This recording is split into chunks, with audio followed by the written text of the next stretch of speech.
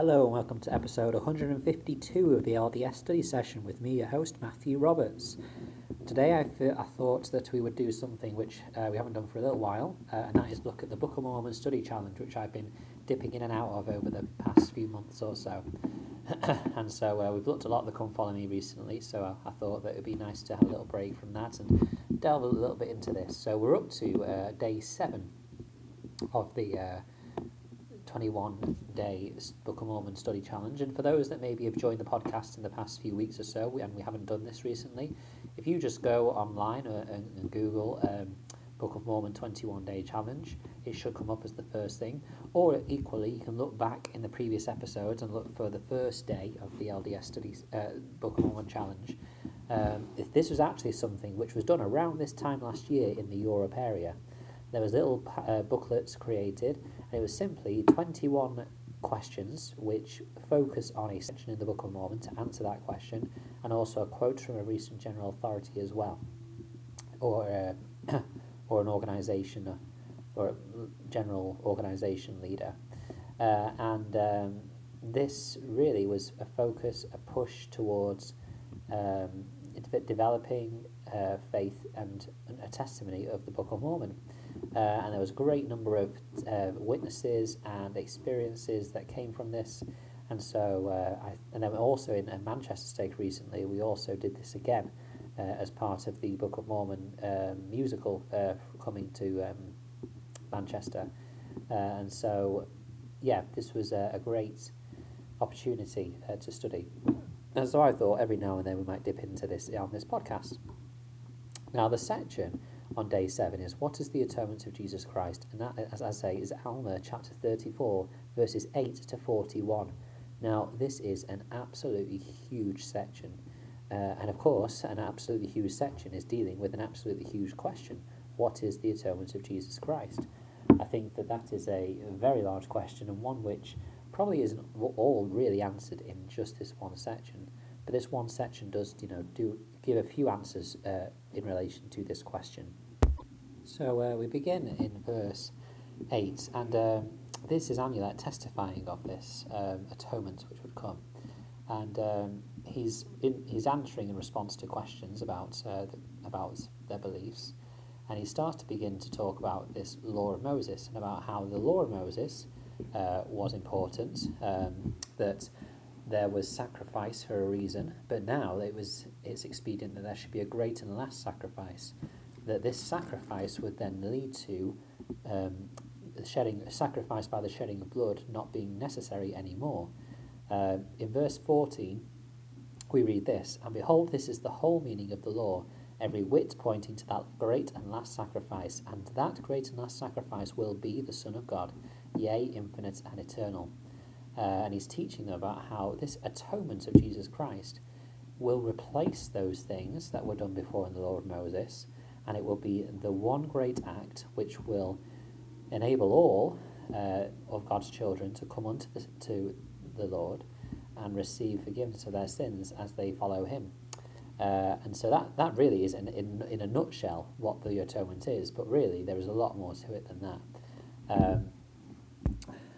If I just look here, Elder David A. Bednar in April 2014 said this, quote, "There is no physical pain, no spiritual wound, no anguish of soul or heartache, no infirmity or weakness you or I ever confront in mortality that the Saviour did not experience first. In a moment of weakness we may cry out, 'No one knows what it's like, no one understands.' But the Son of God perfectly knows and understands, for he has felt and borne our individual burdens, and because of his infinite and eternal sacrifice, he has perfect empathy and can extend to us his arm of mercy. He can reach out to touch, succour, heal, and strengthen us to be more than we could ever be, and help us to do that which we could never do, relying only upon our own power. Indeed, his yoke is easy and his burden is light." Close quote. These words really underpin a number of things about the atonement. Yes, the atonement, as is taught about in Alma 34, verses 8 to 41, is necessary because it means that justice can be served, that the eternal laws of the universe can be satisfied, and yet we still receive mercy as we rely on our Saviour. And actually, it talks about that in the following two verses. In verse 15, it says, "And thus he shall bring salvation to all those who shall believe on his name. This being the intent of this last sacrifice, to bring about the bowels of mercy, which overpowereth justice, and bringeth about means unto men that they may have faith unto repentance."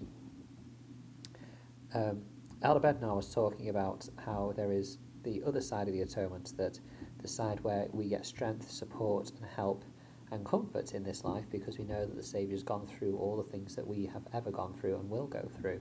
But we also have the side of the atonement that redeems and saves us, because all other things that need to happen because of our sins and because of the things that we make mistakes on can be made right through that atonement.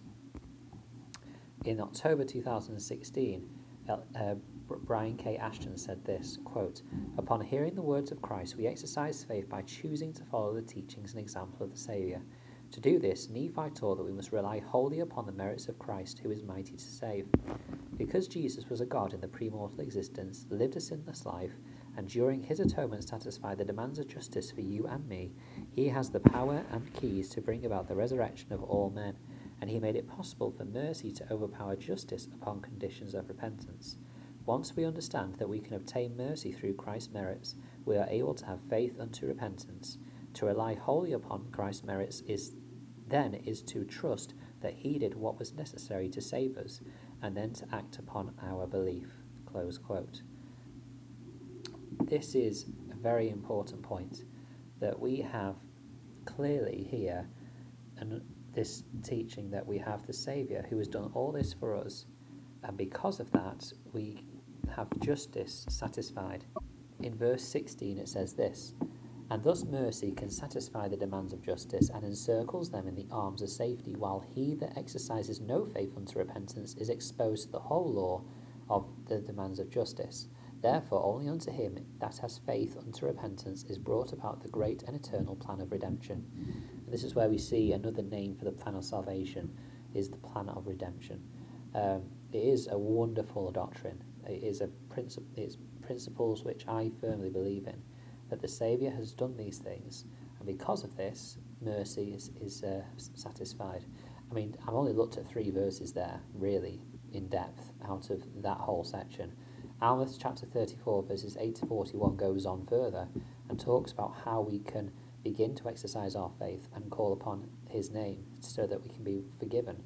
It talks about crying in our fields and in our houses and all of these things. And then it talks about, of course, the importance of this life and how we should not procrastinate, and how, there's all these other elements which I've not even mentioned, and we're already coming up towards the 10-minute mark. So I really would recommend you study in Alma chapter 34, verses 8 to 41, to really grasp that understanding of the atonement. I didn't understand the atonement, and I still probably have elements. I will have elements that I don't completely understand yet. But studying this and then also studying Alma 42 was 2 massive experiences for me on my mission, as it was at that point, to really help me to start to understand the whole wonderful blessing and what the atonement of Jesus Christ actually is.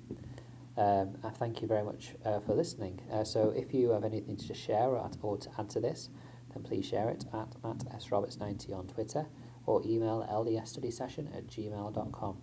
And I do encourage you to go online and find the 21-day study challenge if you haven't done so already, because it is a wonderful opportunity to build your faith in the Book of Mormon.